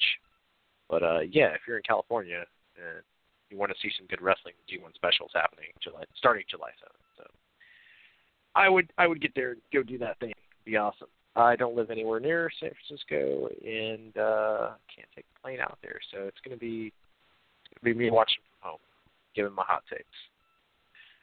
I'll cuddle with you. That sounds good. I think that pretty much wraps up the news for me. There was one release. Zeta, who was part of the Mae Young Classic, is no longer part of NXT. I don't know the reasoning for that. There wasn't any real details on it, but she has been released. Posted a Terminator gift saying she will be back, which I'm assuming she means Indies. But yeah, that's pretty much it for news. I have no more news. The end of the news. News is over. The news is over. Yeah. I'm sorry, people. We're working on it, okay? Jesus Christ. All right. Well, let's quickly, towards the end of this, why don't we go briefly through Raw and SmackDown, Chris? You ready? I am. It's going to be all about as ready as I can ever be for Raw or SmackDown. Well, sounds great. All right, so what happened is Elias is trying to play a song at the intro, okay? He's trying to do his thing. He insults the crowd, of course. He insults Seth Rollins. Rollins comes out. He's pissed off. It's all trap. It's trap! And Seth Rollins gets destroyed by Elias and Jinder Mahal, who happens to be in a feud with Roman Reigns, who is best buddies with Seth Rollins. So Roman comes out. Then they have a match. Jinder Mahal and Elias defeated Seth Rollins and Roman Reigns. Basically, there was a drift away to win the match. Yeah, that was pretty cool. It actually wasn't a bad match. It's fine. It just Seth Rollins and Roman Reigns are obviously a little bit better in-ring workers than Elias and especially Jinder. Nothing against them. And once again, they had Sunil Singh come and interfere. So that's a cool thing that keeps on happening. Chris, you got anything for that one? Yeah, I mean, I just don't like the self-serving of every time we are trying to push Roman Reigns, we tack him onto Seth Rollins because it's bad for Seth Rollins. And that's exactly what they did here. I mean, this match was to build the feud between Roman Reigns and Jinder. It really had nothing to do with Seth. I mean, I guess him and Elias are technically in a feud, but no one sees Elias as a real threat, so it's more just about, hey, how do we make people like Roman Reigns? He's coming to the aid of his friend. We've seen it before. I'm kind of fucking tired of it. The match itself was fine. It was a long tag match. It was one of the longer matches on Raw, actually, believe it or not. And I thought, it made sense for the heels to get the win because they're probably going to drag this out in multiple matches. Probably either singles with interference for the next couple of weeks leading into Money in the Bank. But yeah, I wasn't a huge fan just because this is. I'm so tired of them just shoveling. Stop putting Seth Rollins with Roman Reigns unless you're actually going to make them a tag team or some shit because I'm just tired of seeing it. All right, what's better strategy? To increase Roman Reigns' appeal to the audience, make him suck Seth Rollins' fucking juice dry, or smother the Rusev Day stuff so that everyone stops cheering for him? Which one do you think is a better strategy? I'm going to shoot myself in the head. Both. They should just continue down the road of both. Fucking dumb. All right, well, I'm not joking about this. I actually know James Harden defeated Kurt Hawkins by disqualification, getting his 200th loss. It was actually a pretty cool setup. Big old taco bar. Except for the fact that I thought about, not only could homeless people eat all those tacos, but I could eat a good chunk of them. So it was kind of a waste of food, but, whatever. They have a bunch of tacos displayed. Curtis Hawkins says, look, this is local talent who happens to be named James Harden. I'm going to beat him because James Harden sucks. He gets a lot of boos because they're in Houston, I believe. Were they in Houston? I don't remember where they were. I don't know what the basketball team connection is. I'm sure Chris is going to correct me in a second. So basically they're going to have the match, and it looks like he's going to finally get his first win, and instead he got his 200th loss when Baron Corbin came out, screwed up the match, disqualification. Baron Corbin announced that he is a constable of Raw to provide checks and balances to Kurt Angle per a letter from Stephanie McMahon. Why the fuck is Stephanie writing letters anymore, Chris? You'd think that she would send emails. She's the major CEO of a company. I felt bad for Kurt Hawkins. I kind of wanted to see him get one win, or at least like have something where it seems like we're gonna have like, I don't know, maybe he loses to every jobber or some shit like that, which would be something. But no, and really, Baron Corbin? They don't have anything for Corbin to do, so at least he just showed up and beat up like two jobbers or whatever, I guess. No idea. James Harden is a reference to Houston. They recently got eliminated from the NBA finals. Not the finals, but the tournament leading into the finals, whatever. Well, They lost to Golden State. Look, I keep up with sports. That being said, this was not the real James Harden. Nope. Just to throw that out there. It would have been way cooler if it actually was the real James Harden and he beat Kurt Hawkins, but I guess I couldn't swing that on such a short amount of time. I think it's bad to acknowledge the or to acknowledge the NBA playoffs when your TV is going. Sorry, it isn't. It's especially if you're just going to have a jobber and not actually someone from the NBA playoffs. But whatever. As far as the written letter thing, I like to think that Stephanie McMahon just has like a typist. She's like, take a letter, and like yells at her and shit, like 1920 style. At least that's how I saw it. But yeah, dearest Kurt Angle, fuck off. It's just thoroughly modern Stephanie McMahon. Okay, let's keep on going. All right, so Nia Jax defeated Natalya. Tyler tweaked her knee during the match, allowing Jax to hit her with a Samoan drop to win. After the match, Jax and Ronda Rousey shared an awkward stare down over the injury of Natalya. By the way, Natalya did it to herself in the match. I'm getting sick of these fucking tweaked angles. It probably wouldn't have bothered me, but we're going to talk about the second one that happens in the night that might screw up the whole entire placement for their freaking match. I don't know why they're doing this. It's really dumb. And Ronda was fine on commentary, better than the week before. She was actually talking this time. But there was some weird, awkward comments where Nia Jax called her something, I guess, on Twitter, and she goes, well, my husband's the only one who calls me that. And I know for a fact it was Vince McMahon because it went to commercial, it didn't go over. And then she said the exact same fucking line, and everyone started laughing at the table. And it was something that was, like, just kind of pervy, just kind of, like, rubbed me the wrong way. Like, God damn it, like, what the fuck am I watching? If I showed someone this shit right now, they're going to fucking think I'm an idiot. But I still loved it. Anyways, how did you feel, Chris, about this? Oh, the commentary was god-awful. David Otunga is terrible, by the fucking way. Yeah. And he is not improved by hanging out with Renee Young. Like, if you want to put someone on commentary, just put Renee Young on commentary. She'll do better than Otunga. Jesus Christ. No, she's Mean Gene now. Jesus. Oh, my God. You could have her only say meow and she would still be better than David Otunga. Fuck. Otunga's terrible at commentary. And the commentary on this match was really, really bad. The setup was fine. I don't know. It's... I guess it was supposed to be charming when Ronda Rousey was there, or like it's supposed to make you like her more, but she came across as like grouchy as fuck. And gave me the crowd wasn't into the match at all, because they don't have a face to root for at all. Like Nia is a heel now, and Natalya is a heel now, so two heels beating each other gives you nothing to cheer for. So I guess they were just supposed to stare at Ronda and pretend they could hear what she was saying live. So the entire thing was just fucking weird. I thought it was pretty fucked as far as the segment goes.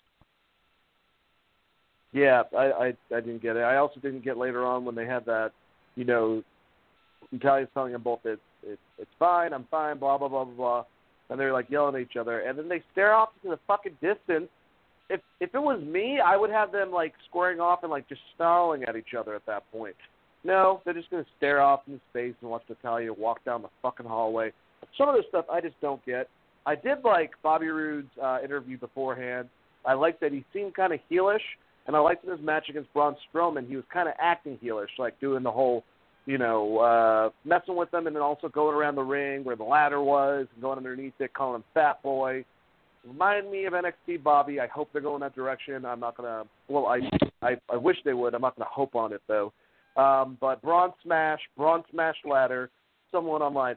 It's probably just, it's already, like, broken right there. It's not really that big. Okay, yeah, probably. It's probably prop. Shut the fuck up and just enjoy it. Jesus. The guy is pretty damn strong regardless, and that looked pretty impressive, so that's what they were trying to go for. Bobby sold amazingly after that. He looked terrified. And I would probably look like that, too, if a giant monster like that did that. Power slam, goodbye, Braun Strowman wins. How do you feel? I thought the ladder thing looked fine. I had no problems with it. The match was only 4 minutes long, so I kind of hope that they're turning Rude heel based on what he was saying. But overall, it was just pretty much a squash match for Strowman. Not the best night for Bobby Roode unless they have something really big planned for him going forward. But, yeah, that match was fine if you're just putting over Braun. I feel with Braun and also Steph, man, and even more so with Braun, that their flame's still there, and they're definitely still over as hell. But WWE's kind of flatlining on them and letting them just do that themselves instead of pushing them. And I really hate to think that's because of how they feel still about Roman Reigns. Or should I say how Vince feels about Roman Reigns. Drives me crazy. All right, so the B team won the tag team battle royal. Dolph Ziggler and Drew McIntyre got eliminated first. All right, if they're already setting up something where Drew's like realizing he doesn't need Dolph, they haven't even had a fucking tag title run. What the hell does that do? I can see if it's potentially going to be the two of them and returning Jason Jordan, teams with Chad Gable, and then you have American Alpha and them having some damn good matches. Winner ends up going against whoever the hell has the title. I don't even remember. The tag winners right now, and I like the wrestlers involved. I could give a shit less more. Hey, Chris, real quick answer. What tag team champions do you like more, Matt Hardy and Bray Wyatt or the Bludgeon Brothers? Which one do you care more about? The Matt Hardy and Bray Wyatt. But are either of them really, like, do you put that much thought into it at all? I mean, I like Matt Hardy. He's funny to watch each week. So, yeah, Matt Hardy. I feel Bray like Wyatt. I just feel like they're not even using him to his full potential. I kind of feel like Matt Hardy is the Luke Harper in that type of situation where it's like, all right, this is just going to hold him back. And Bray Wyatt's going to come out and act like an idiot. They tacked him on Bray. They tacked Bray onto him, which is exactly what I said they should have done. They totally fucking did it. But to be fair, Drew McIntyre moved up to the main roster and they tossed Dolph Ziggler onto him. So I don't think they're doing a lot of tag team stuff right now. At least with Matt and Bray, you can have Bray snap out of this thing and get a match out of it. Like, I don't know. And not only that, it's like the Revival could have gone in the second to last match. Did you really just give us the passing of the torch between the buffoon tag team of Heath Slater and the Rhino, now passing it to the B team of Curtis Axel, because that's and Bo Dallas? That's exactly what it came off like. And great. I feel like that's going to be cool, but I don't think they're going to do anything with it, and it's going to be just like Breezango. Do you agree with that? I could see it being similar to Breezango, though I do say Heath Slater and, not Heath Slater and Rhino, but the B team. They're both really good wrestlers, and you could make something out of that that's interesting as, hey, they're just doing I don't know what they're going to do with it. They can just fuck it up, but whatever, dude. The tag team division on Raw sucks. What? But the thing is, if you look at the stat, well, actually, most of them do suck. But I mean, they have the Revival on there. They potentially have American Alpha. They have Drew McIntyre and Dolph Ziggler. They have people have way more faith. people have way more faith in the Revival than I've ever had in the Revival, apparently, because even when you told me the Revival got drafted to Raw originally, I was like, I'm not. Well, I like it. They're like, I get in the ring. You know what I'm saying? What competition? They're going against Titus O'Neil, Apollo Crews, Breezango, exactly. The Ascension, and Rhino and Heath Slater. It's like, yes, the That's B what team. I'm The B team is probably the best tag team in this match.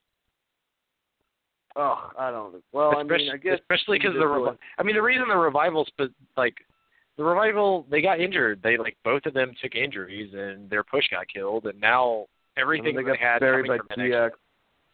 Yeah, everything they had coming from NXT and they got buried by DX.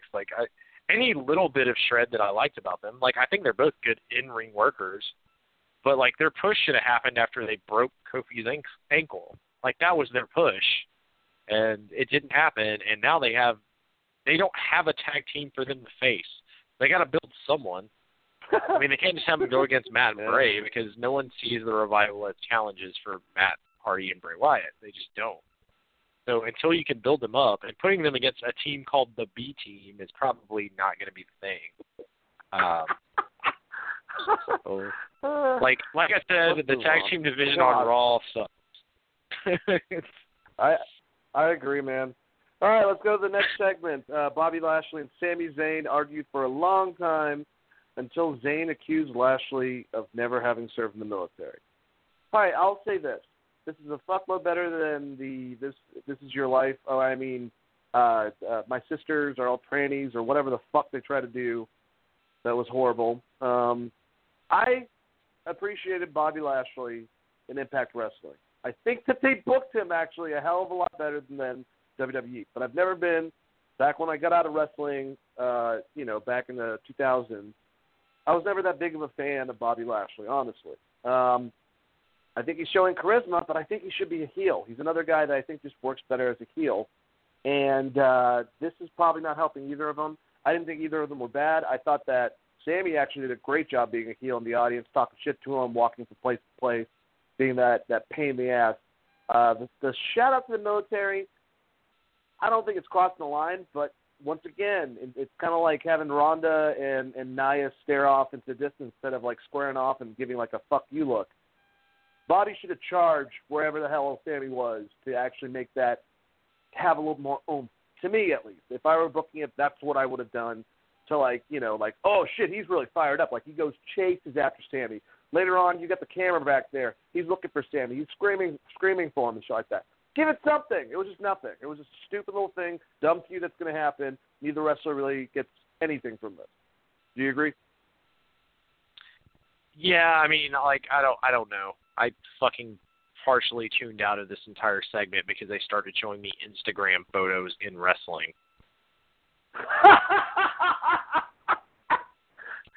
It's true. If he would have just been you have as much ties to the military as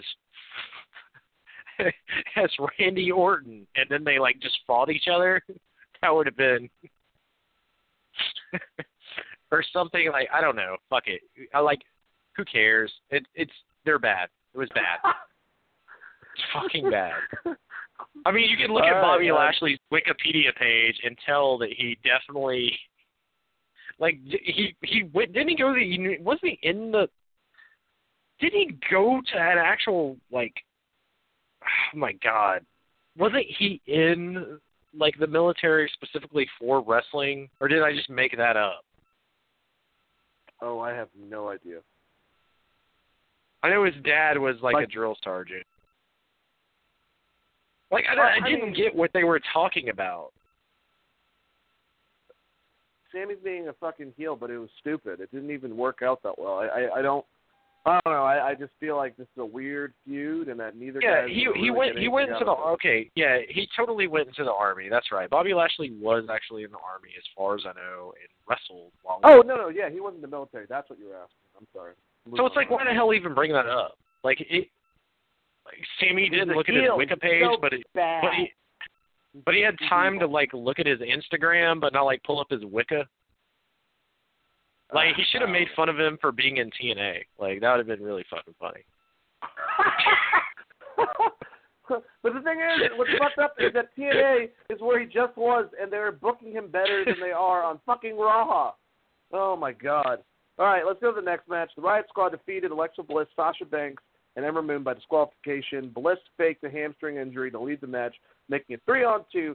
Bayley ran down the ring to replace Bliss, made a tag, and won the match with the belly to Bayley. And then Baron Corbin convinced Kurt Angle that this isn't allowed and should have been a disqualification, so he reversed the decision. You told him you got to watch him tell not only the females about his new decision, but then he ran down the referee and was letting him have it. So for entertainment purposes, they're probably trying not to go for Baron Corbin as the constable. Yeah. Anyways, so Alexa Bliss tweaked her whatever too. Isn't that cool? They did 2 of those in one night, Chris. No, and Otunga is the absolute worst. I'm going to get into some lines on commentary that him and Graves had together at the end of this match. Like, Otunga said, if Angle approved it, it must be legal. And then Graves said, the referee is obviously doing his job on Ambien, which is just totally a Roseanne reference. And I just like, fucking A, did they really think about this ahead of time? Like, this was awful. This was fucking awful. But Corbin's promo on Angle actually made sense and kind of made me be like, yeah, like, whatever Corbin's saying actually makes sense. What the fuck, dude? I mean, he is true. I'm glad that giant Keanu Reeves is now our voice of reason on Raw to iron out Kurt Angle's horrible track record of being an awful fucking manager. All right, so our last match. Guys, if you got this far, you probably watched the product. Maybe you just got a review from us for everything. Just go to this match. Actually, watch the opening, watch the Seth Rollins, Roman Reigns tag match. It's fun. And then go right to the fucking last match because Finn Balor defeated Kevin Owens by disqualification when Owens wouldn't stop attacking him. That was kind of dumb. They had a great match before that. They know how to work with each other. These guys are best friends in real life. You can tell. After the match, Owens tried to splash Balor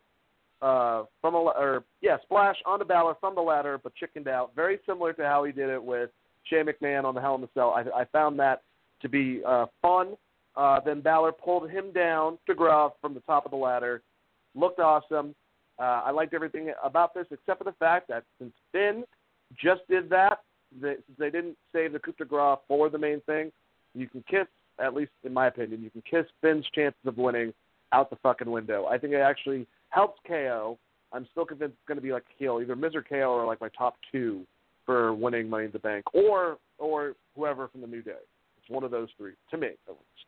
But either way, I thought that was a pretty damn good match, entertaining. They've had better, but if you want, just check that out and don't watch the rest of it.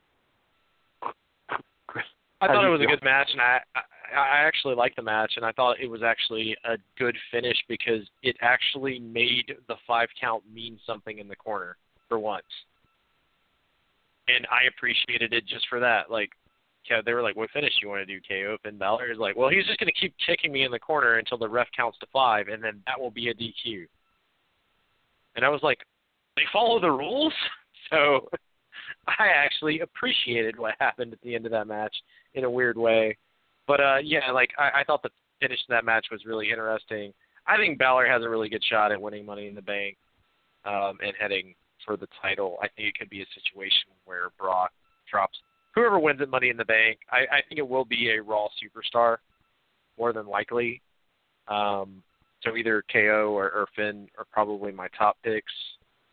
Though I would really love to see like a Kofi Kingston win it and actually win the title. I think that would just be a good nod to Kofi Kingston, who's been there for so long, doing so much, and has kind of been a mid-card dude for a long time and been a really great worker. I don't think it's going to happen because they don't give a fuck about what I think, but it'd be cool if Balor or Kevin won it and then they just screw over Brock Lesnar. Maybe injure him. Kevin Owens would be perfect for this with a pop-up powerbomb on the apron if Brock would actually sell it. And then he could leave and go train for UFC or whatever, and that would actually make sense in storyline. But I don't think they're going to do that. This was a terrible, terrible Monday Night Raw. like one of the worst ones I've seen since WrestleMania. Question. I don't think it's going to happen. New Day wins, or whoever wins. Would you have a problem if they freebird the Money in the Bank and kind of do that, like kind of work of who's going to win it, and then convince them to let them freebird the actual title? Would you have any problems with either of those scenarios? I have no problem with it at all. I would like them more to freebird the Money in the Bank, and then when whoever goes to cash it in, they make a team decision and one of them turns heel, and that breaks up the New Day. But I think that's something you drag out longer, and you just have to decide on who you want to turn. I think that Xavier Woods would be the guy for me personally that I would pick if they don't. If they think that his audience can separate video games like the up, down, down from wrestling, I think he would be the one to turn heel. Outside of that, it would probably make the most sense for Big E to be the guy to screw over Kofi and Xavier and just grab the briefcase and cash it in. I think it'll be, if they do it, it's going to be one of these guys is getting a big push. The other two will probably stay a tag team of some sort with a slight feud going afterwards. I like Big E, but I just don't see him as a heavyweight title holder for a top guy.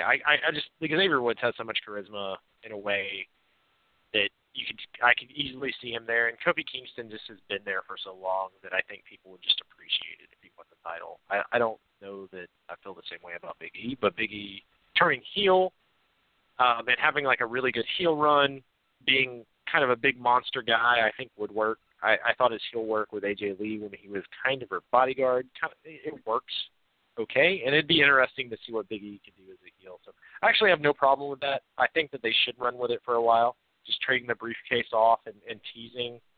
Can you imagine like them sliding in the ring and then just throwing the briefcase out to another member and then throwing it back across the ring? Like the kind of stuff New Day would do with it. It'd be dressed up it'd be like dressed like a unicorn, like all sorts of fun stuff if they really wanted to go that route, in all honesty. And I have no problem with it. I don't want to see we are the heavyweight champions necessarily. Though it would be really funny, I think it devalues the belt, and it's been on AJ for a while, and to me that's the most important belt in WWE. So. Yeah. I agree with you. The IC title's probably second, but both of them are way over, and the U.S. title all over the fucking Universal title to me. Not the Vince, though. All right, let's move on to SmackDown, Chris. Carmella promised to unmask Asuka by showing footage of her losing at WrestleMania, saying she wasn't the same performer she was during her undefeated streak. Asuka interrupted, but was interrupted by Mandy Rose and Sonya Deville. Paige gave Asuka a choice of who she wanted to fight, and Asuka chose both Rose and Deville. That led to a handicap match in which Asuka defeated Mandy Rose and Sonya Deville. Asuka won by submission with an Asuka lock on Deville. After the match, Carmella attacked Asuka.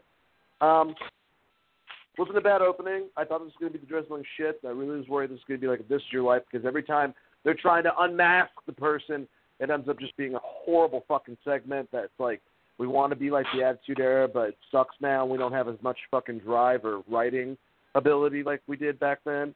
But this one wasn't bad. It just made her look like a good heel. She showed her progressively like the kinks in her armor. I didn't think it was that bad. Getting the whatever the hell Paige's faction was called, involved is fine. I think Asuka looked good for the handicap match. She was able to handle both girls, and I thought Carmella, her biggest suit, she might not be the best wrestler, but she can talk. She showed it off, I think, during that, and also when she was on commentary. Chris, how did you feel? I mean, it's a weird thing because two wrestlers from your women division lost to one person. So your top tier stars, what do you have? 8 women on SmackDown right now? If you really think about it, you have Becky. I think it's 4. You have Becky, right? You have Asuka. You have Charlotte. You have Deville and Rose. And then you have Carmella, who's the champion. And they just made 2 of them look weak by losing a handicap match to Asuka when they're both heels. I think it makes sense for Asuka. It gives her a push after taking a loss, to Charlotte, and they're going to continue to do that. But it makes your women's division look a little weak, in my opinion. I think if she was going to win, it should have been by DQ or something. But yeah, that's just more. I agree. They have like 8 wrestlers, so when your division's as small as their division is on SmackDown with the women's division, I don't know. It's a weird thing to bury 2 people because now that kind of puts Sonya Deville and Mandy Rose into a position where they're not on the same level as former champions like Becky Lynch and Naomi, so they're going to just they've been immediately put down into job territory, in my opinion at least. And I mean, I guess there's nothing wrong with that, but they were building this group and it just fell apart. And they've seen a lot of in-ring time and pay-per-view time, so it just kind of sucks overall. It's like, oh, yeah, since Paige is not here, you girls are going to get just decimated. Except for you, Mandy Rose. You might have potential because Vince sees something in you. Vince, you dirty old man, stop staring at Mandy Rose. Anyways. Next, we had the Bludgeon Brothers, part of it, Luke Harper, now known as Harper. Luke doesn't exist anymore. Going against part of the club, the good brother, Carl Anderson. And Carl Anderson won with a roll-up in less than 2 minutes. Being a Harper mark, couldn't he have done this to Eric Rowan? I guess not because of his size, but all right. That just makes me think, if I'm to go into the logic of Vince, which is not much of logic, I'm going to assume that probably proves the club's not going to win. You're going to roll up that easily against Harper as a stronger member. Not stronger, but the leader, it seems, the 2 of them for the Bludgeon Brothers. What do you think, Chris? I mean, this is just good. This is just old school booking. You have the underdog, the smaller member of the tag team, actually get a win over, the big mean heels. So it's just kind of very basic booking. They went for it very fast. I think this match was 2 minutes or something. It's very, very quick. I didn't have a problem with it because, they're just going to do this tag match or another singles match or a tag match in between the pay-per-view, 2 more times. They're just going to trade off. And then I think the Bludgeon Brothers will probably hold on to the titles until they get the Usos back up and running, honestly. Well, it's funny that you mentioned the Usos because Jimmy Uso and Naomi defeated Aiden English and Lana. Naomi hit a high crossbody on the English, and Uso followed up with a super kick to win the match, during which is what I was kind of referring to earlier. Aiden English was getting the crowd against them. Lana was too. Definitely seems like they're trying to get the Rusev Day thing to die down. It didn't seem like it had that much of a impact later on when Rusev was in the match, which kind of just sucks that someone can naturally get themselves over and get nothing from the back. But yes, whatever. Lana's not the greatest wrestler, but I think she's getting more decent, and she's definitely strong on the mic.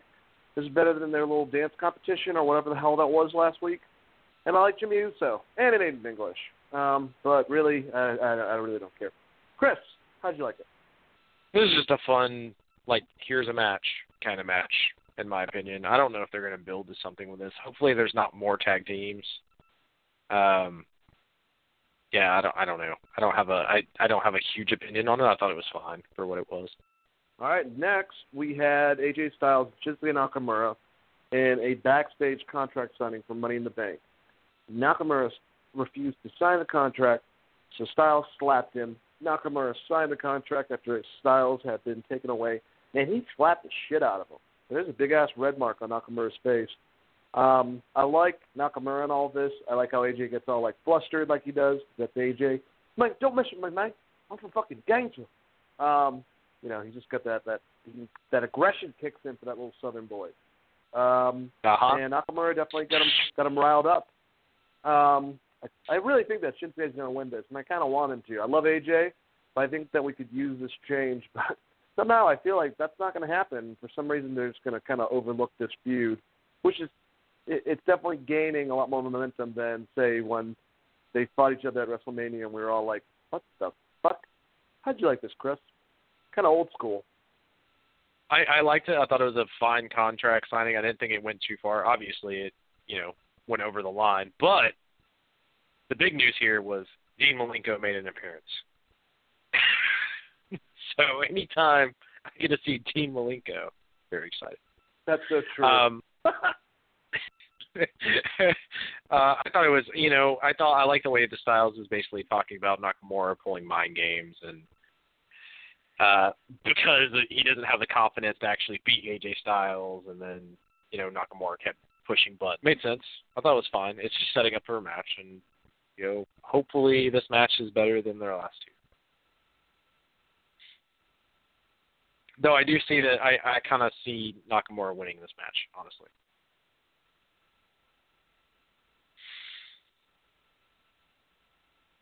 Yeah, me too. I think that's inevitably going to be what happens.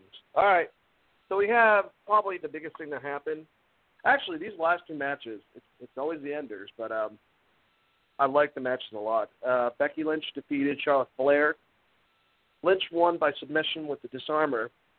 I thought this was actually a really good match. Kind of like reminded me of Rocky and Apollo, like what their little spar would have done. They brought fun. They brought a little bit of humor. Some of it was kind of dumb, but didn't really bother me too much because of their relationship. And I enjoyed the back and forth. I don't think this is really good for Charlotte. It's definitely not good for Asuka since, it kind of goes all back to her. But it's really good for Becky. How'd you feel, Chris? I actually enjoyed the match a lot. I thought it could be a really, really good, match in the future if they give them some more time to work. I thought it was probably the best match of the night, in all honesty. I'm sure that someone will have an opinion about that, but I thought it was the best match of the night. I really enjoyed it. What I will say is, yes, it is a weird situation where it hurts Charlotte, but it helps, it helps show Charlotte as a face. She lost a match clean. She's not upset. She's taken 2 losses. They're going to build it up as, hey, Charlotte is trying to make a comeback. Yeah, she's a good person. They're building her up as like a baby face.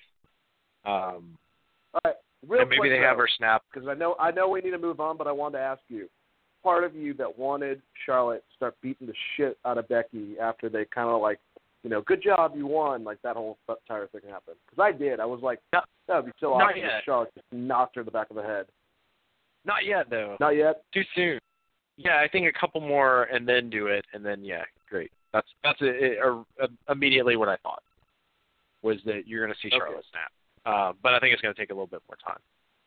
And I think there's a good possibility that it could be after, Money in the Bank, right? Because Becky's in Money in the Bank. Isn't Charlotte also in Money in the Bank?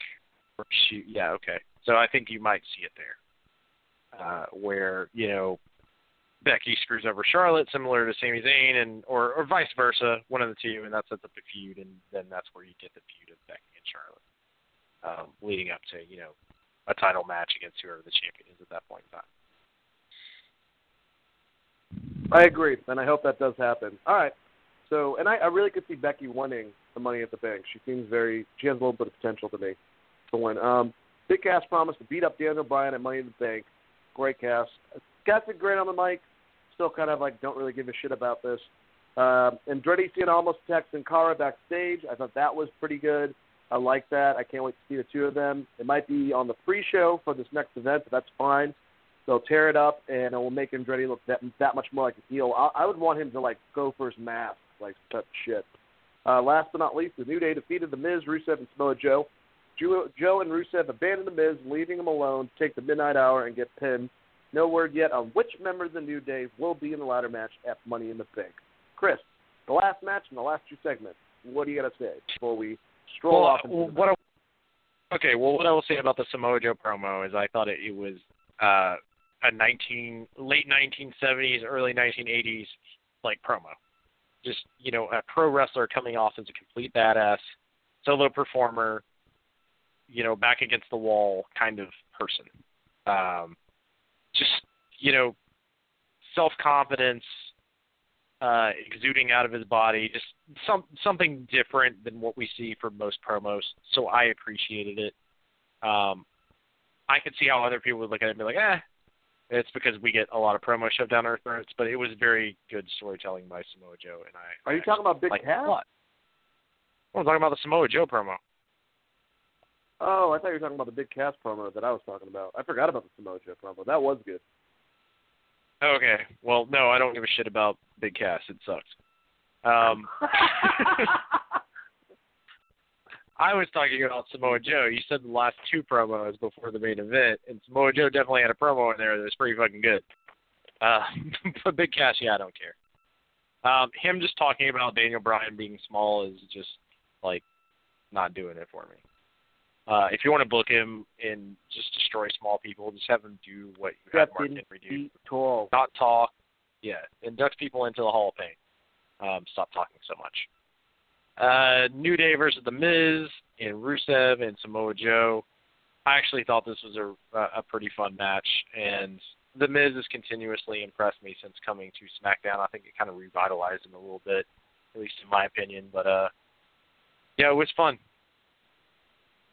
I don't really have anything else to say about that except for, obviously they're building to New Day being in Money in the Bank. So I liked it. I liked it a lot. And that's the bottom line. And that's the bottom line, because Stone Cold said so. Yeah. Well, Thanks, I don't know if Stone Cold liked it a lot. I'd have to ask him. Yeah, I'm not 100% sure either. But you know what I am sure about? The fact that we are done with this episode of Wrestling Geeks Alliance. Thank you, everybody out there, for listening to us tonight. We hope you enjoyed the show. We've got more wrestling stuff coming next week where we can ramble on and talk about it for 2 hours and give you guys the best entertainment that money can buy. So pay us, please. Definitely check us out on Facebook, Instagram, Twitter, everything at Geek Vibes Nation or Geek Vibes. Check out our website. Check out everything. Check us out on iTunes. We got stuff on YouTube. Everything. It's like a smorgasbord of geek fandom, including wrestling. We do this show every Wednesday, 7 o'clock EST. And I just want to thank my co-host, Mr. Christopher Ray Patton. Thank you, sir. Do you have any announcements, anything you want to say to the audience before we go? Nothing much. If you guys want to talk to me online, you can hit me at Chris R. Patton on Twitter. Make sure you check out at Geek Vibes Live as well. And, yeah, man, I had a great time talking to you, and it was a really fun show, and I hope everybody has an awesome week. I love you guys. What? What? I care for you guys. All right.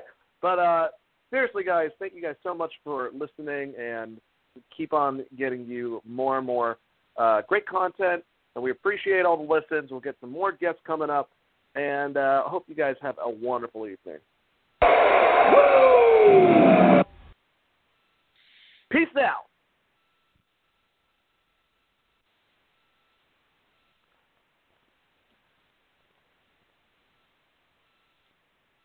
What's so special about Hero Bread's soft, fluffy, and delicious breads, buns, and tortillas?